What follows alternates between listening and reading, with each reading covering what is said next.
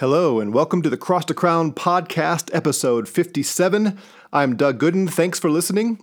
Today, we talk about what Jesus had to do with the killing of an Iranian general, also why men should eliminate feeling from their vocabulary, and finally, more of what makes a man fit to be an elder. So, grab your Bible and a cup of coffee, and let's get to work. It's time to put on the mind of Christ.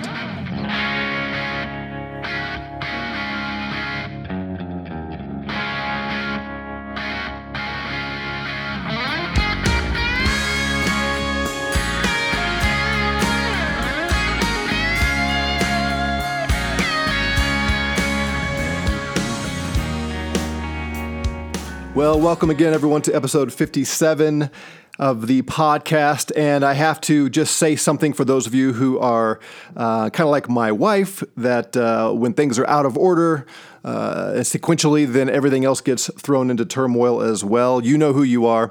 Well, some of you noticed that last week's episode was episode 56 and that there is no episode 55. Well, that is true, and that is one of the great secrets and mysteries of the universe, and I am going to leave it to those of you who have great spiritual awareness to determine what happened to episode 55.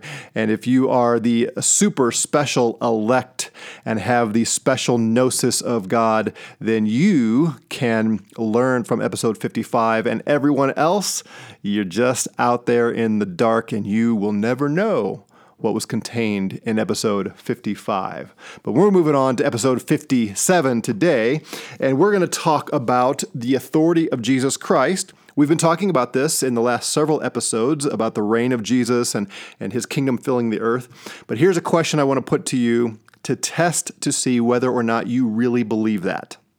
You ready? So just in the last couple of weeks or so, depending on when you listen to this, an Iranian general was executed by a single missile fired at him by the government of the United States. I'm sure you know about this. It has been worldwide news, certainly all over the place in the American media. So the question is, what in the world did King Jesus have to do with the killing of this Iranian general? If someone asked you, someone in your congregation, if your son or daughter asked you, if a neighbor asked you, a coworker, a friend, somebody said, "Hey, you're a Christian, right? And you say that Jesus is king over everything." Well, was Jesus king over this? What would you say? Would you start putting together a bunch of qualifications, clarifications, string together a bunch of sentences and words and explanations of this and that, the other thing, which never really answers their question? Would you answer their question, but with a great deal of hesitance and sheepishness and uncertainty? Would you simply say, I don't know what Jesus had to do with this? I think the answer is simple and clear. It's not easy necessarily, but it's simple. Let's remember what the Bible says.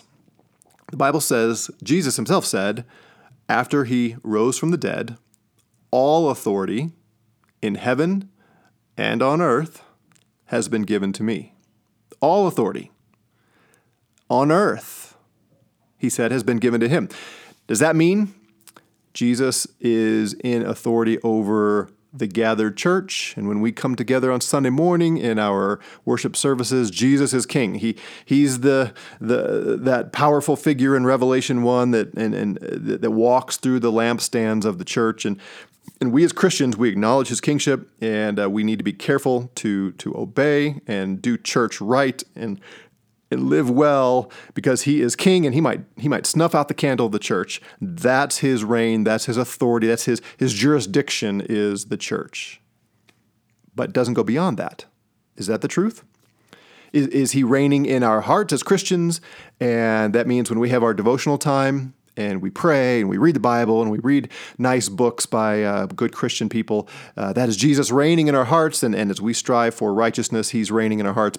But outside of the life of the Christian, the world out there, politics, nations, cultures, Jesus is not reigning. Or he's reigning only as Christians do stuff. But non-Christians, the only thing Jesus is really doing is sending evangelists. Is that it? Well, in Revelation chapter 1, you may recall, we saw in verse 5 that John said that Jesus is the ruler of the kings of the earth. Other passages talk about him being the ruler of the nations, that he will rule the nations with a rod of iron. He's the ruler of the kings of the earth. That's present tense. He is the ruler of the kings of the earth. Well, there are lots of kings. I'm not a king, I don't think, in the way that John is talking about here. Now, obviously, we have a whole king section of this podcast where I'm trying to say that men are rulers, we are kings, and I do have authority in certain areas of life that King Jesus has given to me, but it seems to me like John here is talking about the kings, the leaders of nations. This is frequently the way the Bible talks about the kings of the earth, the what we would call dictators, ayatollahs, Congress, kings, monarchs, etc., prime ministers. Jesus is the ruler of the kings of the earth. Is he the ruler of the Ayatollah Khomeini and the kingship, the kingdom, the government of Iran? Another passage that we have talked about that is the most often quoted Old Testament passage in the New Testament. In other words, the one Old Testament passage that is quoted the most in the New Testament is Psalm 110, where we are told that the Messiah, when he comes, would sit at the right hand of God until all of the Messiah's enemies are put under his feet. Well, we know when Jesus took that place at the right hand of the Father, that was at the ascension 2,000 years ago. So for 2,000 years, Jesus has been sitting on the throne next to his Father. Jesus is reigning over heaven and earth, and God is in the business of putting all of Jesus' enemies under his feet like a footstool. Is the Iranian general who was killed, was he an enemy of Jesus? How do we as Christians not acknowledge that Jesus had something to do with the killing of that general? I don't see how we get around it without removing the authority and kingship of Jesus. Our minds tend to go to all kinds of other questions that I'm not trying to answer here. Why doesn't Jesus kill every dictator or general? Well, I don't know. And that's not our business. His strategy and how he builds his kingdom and how he takes out his enemies, that's his business. He's not revealed everything that he's doing here. Why do some evil men get to continue on in power for a while? I don't know. Again, that's in King Jesus' providence and sovereignty and his strategy and plan. He doesn't wipe out everybody that he could. God could certainly take out all of Jesus' enemies in one swoop, one action. But that's not his plan. That's not what he's doing. But that's not the question that we're asking. That's an irrelevant question to this one. Why are there evil dictators? Why are there evil regimes? Why does Jesus allow that to continue? That's his plan. That's his purpose, and we're watching as his plan plays out. The question we're asking today is, if Jesus is the ruler of the kings of the earth, and he is crushing his enemies, and he is sovereign over all things, which most Christians would agree with all three of those statements, then doesn't it have to be true that Jesus had something to do with the killing of this general? Let's look at it from a different perspective. Is the Iranian government an enemy of Jesus? Well, all of this conversation assumes that what we have heard from the reports from our president, from people that seem to know. All of this assumes that this general was an evil man, that he was responsible for hundreds and hundreds and hundreds of unlawful killings, murders, deaths, that he is responsible for the murder of citizens from other nations like America, as well as in his own nation and surrounding nations, that he was the mastermind behind lots of evil murder, killing, that he had many more plans in place. Again, this assumes all of that is true, and we can only go on what is reported. None of us know firsthand, so we're going to assume that the reporting is true. If so, here's a man who has no desire to worship the one true God. He presumably would see Christians as the enemy, as infidels, and he has plotted and succeeded in executing many Christians and many of those who he considers his enemies. Does that make him an enemy of Jesus Christ? I think the answer has to be yes. He's not honoring Jesus. He's not for Jesus, and Jesus said, "Whoever's not for me is against me." He is not only committing evil acts like murder, but he is plotting it out and planning widespread murder. He's arrogant, prideful, etc., etc. We could go on down the list of the things that he is doing and his government is doing. He's an enemy of Jesus, and it seems to me there's no way to get around the answer that King Jesus crushed one of his enemies through this execution. If that rubs us the wrong way, we have to ask the question, why? Now, part of the problem comes is we think that means that the instrument that Jesus uses must be pleasing to Jesus, that he's righteous. In other words, the American government, Donald Trump, is righteous. To acknowledge this means that we're saying that he's righteous. Well, if that's our position, then we're just not reading the Bible. The Bible says all over the place. We see this especially, for instance, in the prophecy of Habakkuk. The thing that drove Habakkuk crazy, he could not reconcile these thoughts in his mind, was that God would use a wicked nation like Babylon to punish Israel. That he would give King Nebuchadnezzar or some other heathen king the power to crush his own people. God wouldn't do that. And yet, throughout the Old Testament, we see over and over and over again the way God punishes one nation is with another nation, and that says nothing about the righteousness of the nation that does the conquering. In fact, over and over again in the Old Testament, we see a heathen nation, a heathen king coming and destroying one people, and then God turning around and punishing that conquering king with another heathen king because, so Nebuchadnezzar, for instance, if he comes and he's arrogant in his ability to destroy Israel, which he was, God says, I'm going to bring another king and destroy your kingdom someday because of your arrogance. That's how Jesus works.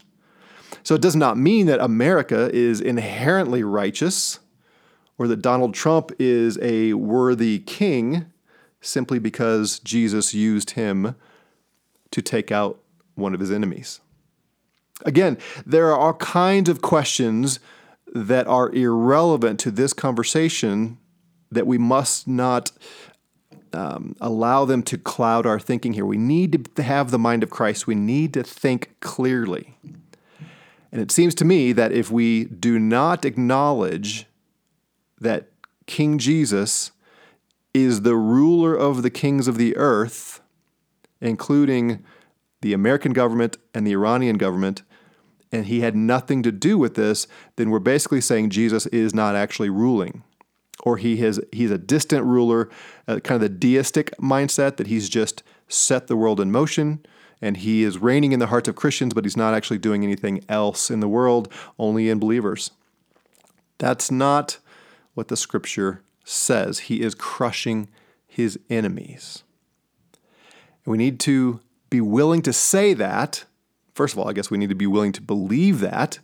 And I'm not suggesting we go out and proclaim this from the highways and byways, especially in a situation where we can't offer the proper qualifications or keep the conversation on the main issue. But for us as believers who trust the Word of God, we need to ask the question, what is Jesus doing in the world? He is building his kingdom, and he is crushing his enemies. He's expanding his glory to fill the earth. And according to his secret providence and the way he does things, there are times when he decides that this particular ruler, or in this case, general, I'm going to take him out in order to build my kingdom. Now, I don't know what's going to happen tomorrow. I don't know what's going to happen next week, next month. Neither do you. I don't know how this is going to play out. I don't know what step in his strategy this particular action plays. I don't know what this means for the U.S. I don't know what it means for Iraq and Israel and other world powers and Russia, all that. That remains to be seen. So again, those are all questions beyond our ability to penetrate, and they're irrelevant to the question of whether or not Jesus was exercising his rule in taking out this Iranian general. I'm absolutely convinced King Jesus did this for his purposes, and he's building his kingdom. I believe the world could be heading to greater peace because of it. Again, I don't know, speculating, wondering, pondering, but when Iran then fired back missiles wide of their target, it sure seems like they missed on purpose, which might be that the Iranian government is realizing because of the economic sanctions that we've been placing on them. So they're poor. They're getting poorer by the minute. The U.S., the West, other parts of the world are no longer dependent on Iran for oil, or at least that whole region. I'm not sure where all the oil comes from, but whatever their economic, however they were paying their bills, we have put the squeeze on them, and they seem to be poor. It appears to be that the people are protesting in the streets against the government. There's a lot of instability in Iran right now. They are weakened. Maybe, just maybe, we have forced them to negotiate some real peace. I don't know. Maybe by the time you listen to this, they will have attacked and killed Americans, and something else will be happening. The point is, it's very possible that as the kingdom of peace that Jesus is building on this earth grows, that this is part of it. Somehow it is part of it. Let me say it that way. Somehow this is part of his building his kingdom. I don't know, and it doesn't mean it's going to get better necessarily. It could get worse before it gets better. But the point is, if Jesus is ruling over the kings of the earth, this is a king, or at least the right-hand man, the general, the top general of a king, and he is executed. I think the only Christian way to view this is to say King Jesus did something here. Now, again, we don't have to answer all the questions that are attached to this, and we should never assume that we know the plans of Jesus and what's happening. And this does not mean that every dictator that gets to live, Jesus is pleased with. It's not a matter of what he's pleased with. It's a matter of what did he do? What's he doing? So ponder this, wrestle with it, think about it in your own mind, and let this drive you to faith, to trust Jesus is building his kingdom. He is crushing his enemies. He is expanding his peace somehow even through this. And the implications of what this means for our government. We'll talk more about this in the future. We've got a big election this year, and we as Christians need to think like Jesus wants us to think regarding our election. But what do you really believe about Jesus reigning now? And what impact does that have on how you view the world? And what else is Jesus actively doing in your life that maybe you don't recognize? He is building his kingdom in your life, through you, in you, around you, and you might be missing it because you don't really believe it, or because you've been trained not to see it.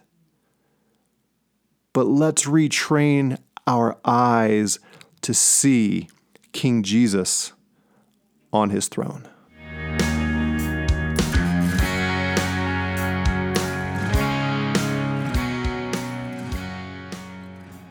All right, so we come to the Kings section where we're talking about men becoming kingly and ruling over this earth as Christ designed us to.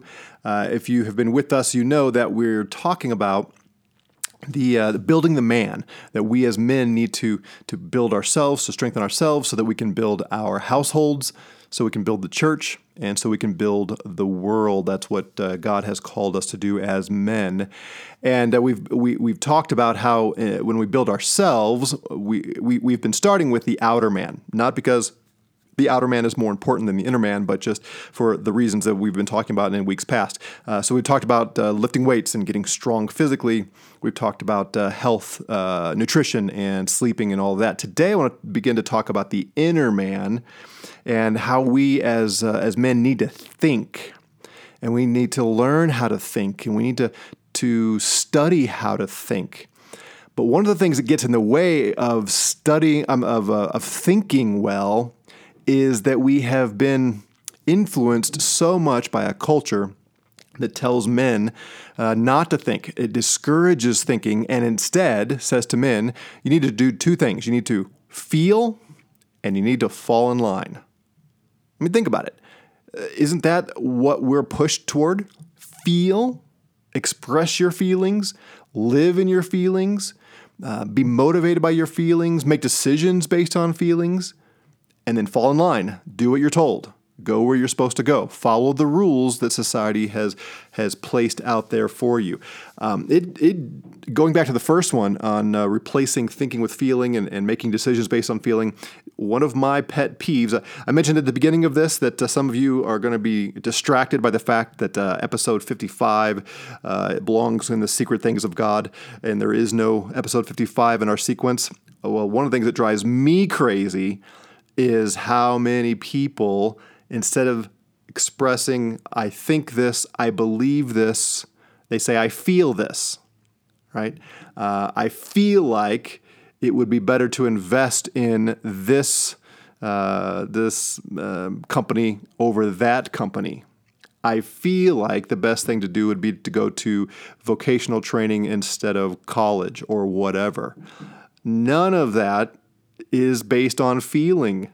Well, if it is, you're not using your mind well. We as men need to eliminate feeling from our vocabulary. I mean that. Think about how often you talk about feeling in contexts that have nothing to do with feeling.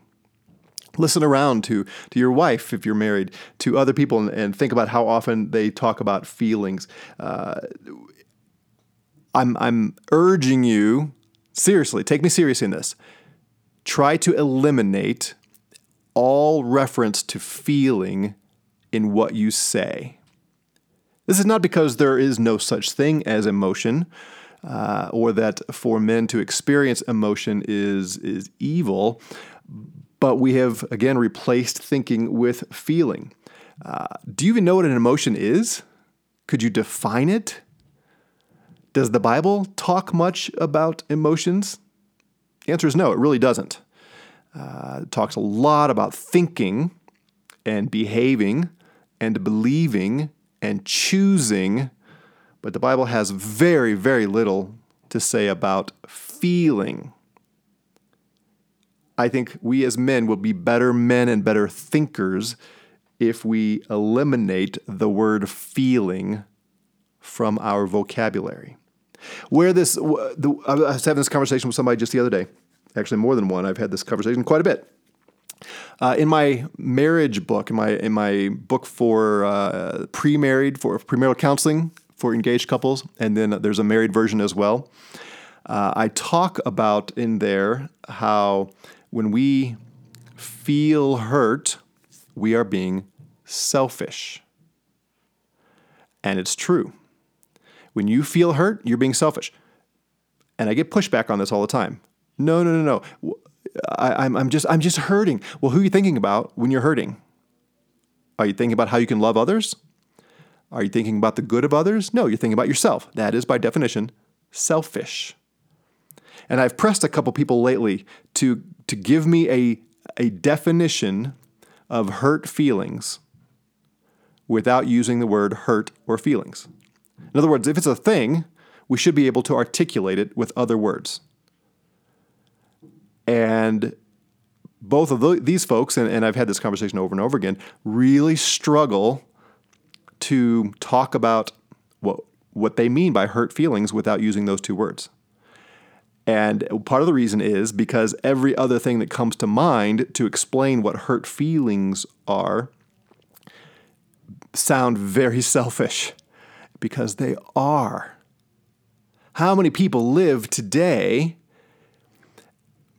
out of what they call hurt feelings from things that happened in the past, but because we have framed it as hurt feelings, we are justified in our own mind to live in them, to think of them, and to treat others accordingly. Think about the idea of hurt feelings.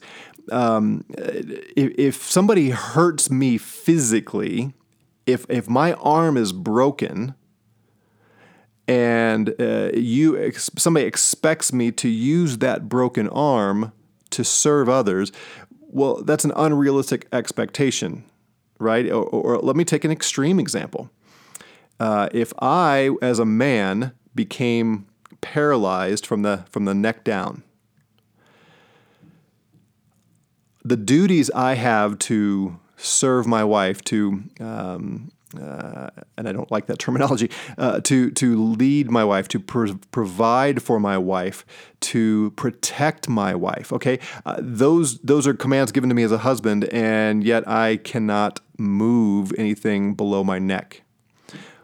Nobody is reasonably going to say that I am failing to protect my wife if an intruder comes in and I am physically incapable of getting up and going to protect my wife from that intruder. I literally cannot get up because from my neck down, my body doesn't work. Well, what we do is we take what we call hurt feelings and we put them in the same category. I'm so wounded in my heart that though I should love my wife, think of a man who maybe was betrayed by his first wife and he gets remarried, but he treats his second wife poorly and he's just an angry, bitter man because he is so hurt by the betrayal of his first wife, and now he excuses in his mind all the ways he doesn't love the second wife, the way he doesn't protect her and provide for her, and he doesn't speak well to her, and all the different sins. Well, but he's just so hurt. And a counselor, therapist would say, yes, he's got to deal with all this emotional pain. And we find symmetry between the person who is physically incapacitated and unable to do his duty and the one who is emotionally incapacitated and unable to do his duty. And my question is, does the Bible say anything about this anywhere? Is there even a hint of it? No, because the Bible doesn't talk about hurt feelings. We need to get to biblical and righteous understanding of who we are, what we're supposed to be doing in our inner man, if we're going to think well. That's where I want to go with all this, is helping clear out some of the clutter that keeps us from thinking well so that we can think like Christ. We have the mind of Christ. Let's think like it. And part of it is to not let the world's preoccupation and immersion with feelings get in the way of our thinking. The Bible uses words like this, and I would encourage you to do this as well. The Bible says Jesus had compassion on the hurting person. Have compassion. Don't automatically put that in the realm of feeling. Again, we all define feelings and emotions so differently. But when you see someone down, have compassion, and that leads to action. If you simply empathize with them a little bit, you're not doing them any good anyway. So who cares if you empathize with them? Jesus doesn't say just empathize with people. We're to mourn with those who mourn, but mourning is an action. It's not just a oh, I feel sorry for them. Feel sorry for them. No, go literally and weep with them when they weep. That's an action that you do. So if you see someone down, have compassion and do something. Don't talk about feeling angry. Talk about becoming angry. When something makes you mad, you have become angry. What are you supposed to do with that anger? You are supposed to take control of it so that it doesn't take control of you. So do something. If you need to go for a walk, you need to go punch your punching bag. If you need to pray, you need to read the word, you need to go work out, pump some iron, lift weights, something to release, whatever. But the goal is to take control of that anger and not let it overpower you. You don't just feel angry. The Bible doesn't say anything about feeling angry. Grief, be grieved. When there is tragedy in your life, when there is loss of a loved one, grieve. The Bible talks a lot about grieving. It's a real thing. And maybe it does belong in the category of emotion and feeling. That's fine, but in your mind, don't talk about feeling, talk about grieving.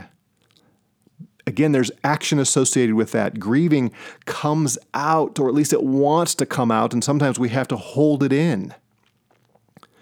But don't just let the experience go. When we talk about and think about being hurt, again, when we're talking about emotional pain, we're not using biblical terminology. There's not a term in the Bible for emotional pain. We are offended. When someone sins against you, there has been an offense given. Right? Your wife speaks to you disrespectfully. You don't have hurt feelings because of that. You are offended. She offended you. It's an objective thing. She sinned against you. When you put it in biblical categories like that, now you have an action to take. What do I do? What am I commanded to do when my wife sinned against me? Not feel hurt, not be in a bad mood, not wallow in self-pity. No, I am to say, okay, she offended me. I can either go confront her on that and call her to repentance, or I can let love cover that sin, release her of it, forgive her of it, and move on. But as long as I put it in the category of feeling hurt, then I'm the victim, and she wounded me, and now I have a perverted way in my own mind to twist it around and justify continuing to dwell on it and continuing to harbor ill will toward her. That is not a biblical concept. She offended me. This is how you need to think of it. Anytime you are tempted to feel hurt, someone does something you don't like, they do something that is offensive to you, you need to put it in those categories. I'm offended, and I have biblical instruction on what to do with the offense. We really only have two options every time. We either go and rebuke and confront the one who's offended us, or we cover it with love. I mean, if there was ever a man who had the right to, quote, feel hurt, unquote, by the actions of others, it's our King Jesus. I mean, think about what's going on when he's hanging on the cross. The people he made, the Roman government that he made, he was their creator. They drove nails through his hands and feet. The Jews, the ones he came to save, the Jewish people, his chosen people, were the ones clamoring for his crucifixion. Some of them just a week before saying, "He's our king, behold, Hosanna." Now they're saying, "Crucify him." And his closest friends, like Peter, who just a couple days before said, "I will die for you," is asked 3 times, "Do you know Jesus?" "Nope, don't know the man." Everybody was against him. And then his Father, his heavenly Father, forsakes him on the cross. Does Jesus feel hurt? Does he talk about, "Oh, this is so hard"? People wounded me? No. He says, Father, forgive these Romans. They don't know what they're doing. Looks down to John and says, John, take care of my mom, who's now your mom. He'd already told Peter, you're going to betray me, but I've prayed for you, and when you turn, go strengthen the brothers. And then Jesus shows up after the resurrection, says, Peter, do you love me? Yes. Then go take care of my sheep. He does not call him out on how much he hurt him. He doesn't wallow in self-pity. He doesn't withdraw from Peter because, there's that mean man that hurt me. No, because Jesus is so focused on the thing that God has called him to, his mission. He needs Peter to be effective in building his kingdom. So he says, Peter, go take care of my sheep. And what does Jesus say to the Father as he hangs on the cross? Father, into your hands I entrust my spirit. I know what's going on here. I know why you're inflicting this pain on me. I trust you, not I'm hurt by you. Jesus was so focused on building his kingdom, on loving his Father and obeying his Father, and on doing what he was sent here to do. He didn't have time to wallow in self-pity and talk about how hurt he is. Well, that's our example. That's our command. We are to be like Jesus. We are being conformed into his image. We cannot sit around and ponder how people feel about us and what they meant when they did this and said this and boo-hoo, all. No. We have to be so focused on pleasing the King Jesus and building his kingdom, and as men doing what he's called us to do, building our household. Regardless of how our wife and our children respond, we got to get after it. That's our mission. And building the church, it's part of our mission. And not everyone's going to like what we do in the church. So be it. Don't feel hurt. Get after it and make a difference. And building the world, subduing and ruling this world is what we're called to do as men. We have to think well in order to make that happen. And we will not think well if we're constantly caught up in feelings. So my challenge to you today is eliminate feeling from your vocabulary. And any other time when you would be tempted to use the word feeling, replace it with a biblical concept or word. And don't become a victim to what other people do and say. Your mission is to exalt Christ, to please Christ, to pursue building his kingdom, his world, his church. Think. Feelings will be feelings. Yeah, they're real.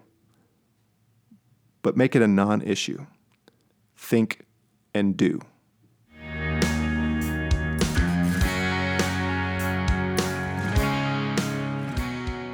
All right, so as we come to the Shepherds section of episode 57, we're going to continue in Titus 1, looking at the qualifications for an elder. And the reason we're going through this is for those of you who are pastors and elders, you need to be looking for men who meet the qualifications or who seem to be on the path to becoming this kind of man, because you need to bring more elders in. You need to train them up, and you need to give them leadership in the church and build the ministry with good leaders. And so they need to be men who are like this. So we made it last week through chapter 1, verse 7, and today we'll pick up in verse 8. He says, they are to be hospitable people. There's a contrast. The NAS here puts a but in there. It's a lot. It's a very strong contrast. And so what he's contrasting here says being hospitable in contrast to the one who is fond of sordid gain.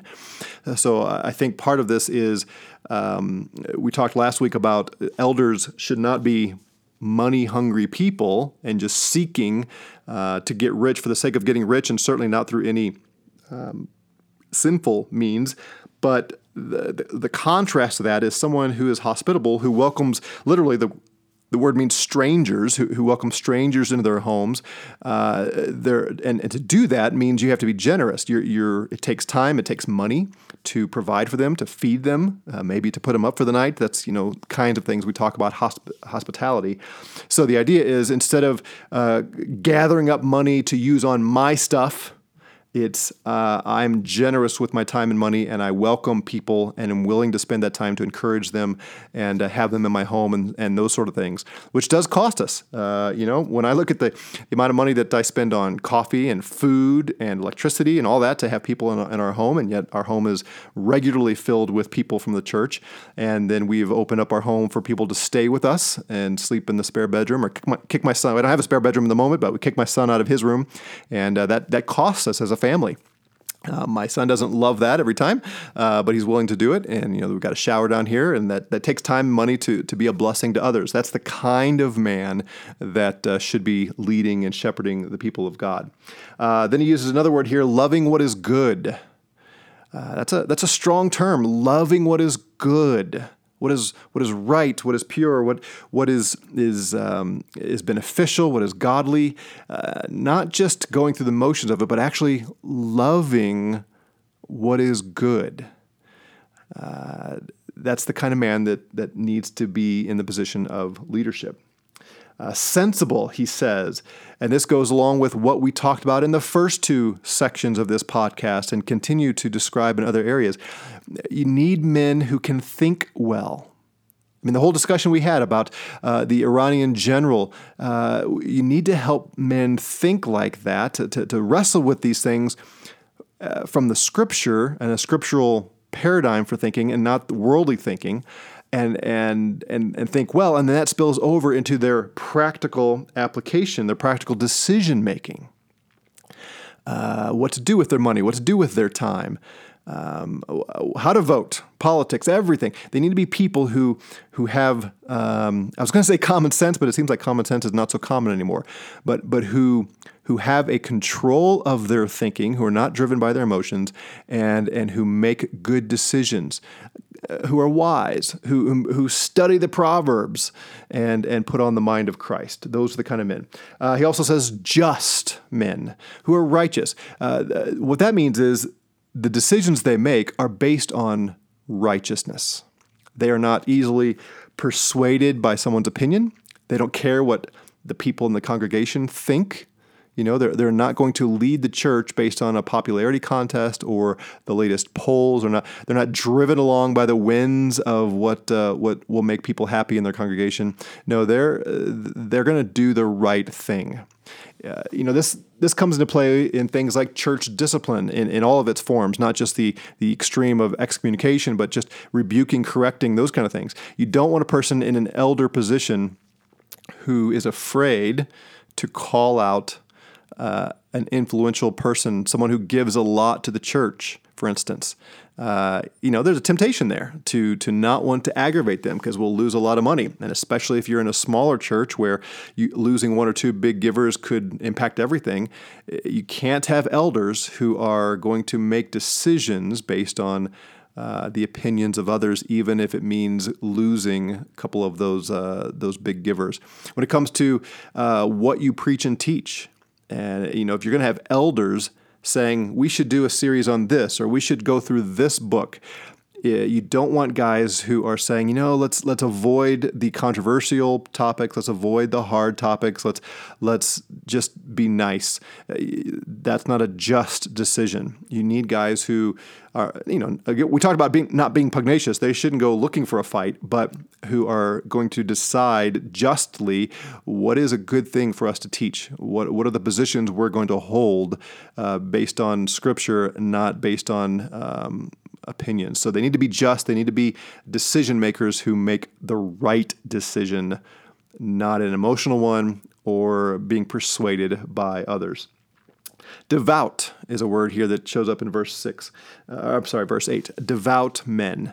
They're pious. They pursue Christ from their heart. They are hungry to read His word and hungry to be righteous. And they pray and they fellowship and they come to corporate worship and they go through the spiritual disciplines of honoring Christ and building themselves up in Christ. And you can just you can tell. If you spend time with them, you can tell what at least we can't read minds and we can't truly discern someone's heart. but we can at least get a sense of whether this person, as they pray out loud, as they talk about what they've learned in the Scripture, you can get a sense of how much time they actually spend doing those things. And so that's part of it. And again, this is all as far as you can tell. There are always going to be people who pull the wool over our eyes. But as you can tell, you need to find men who are pursuing the things of God. And self-controlled. Empowered is one possible translation of this word. So there's an inner power here where if a man's going to be an elder, he in order to do all these other things we've been talking about, they have to have power within themselves. They have to have strength.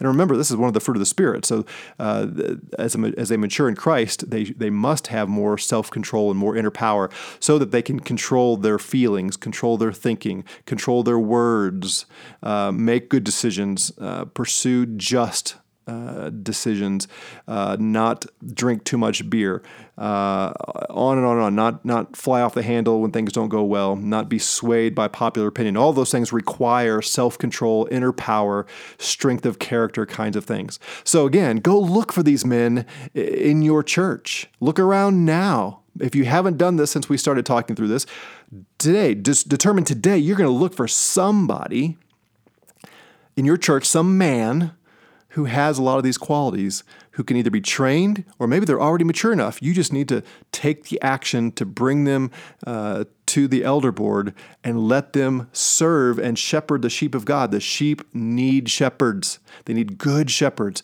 And the church is stronger if we have better leaders. And if you're a leader now, part of your responsibility is to raise up more.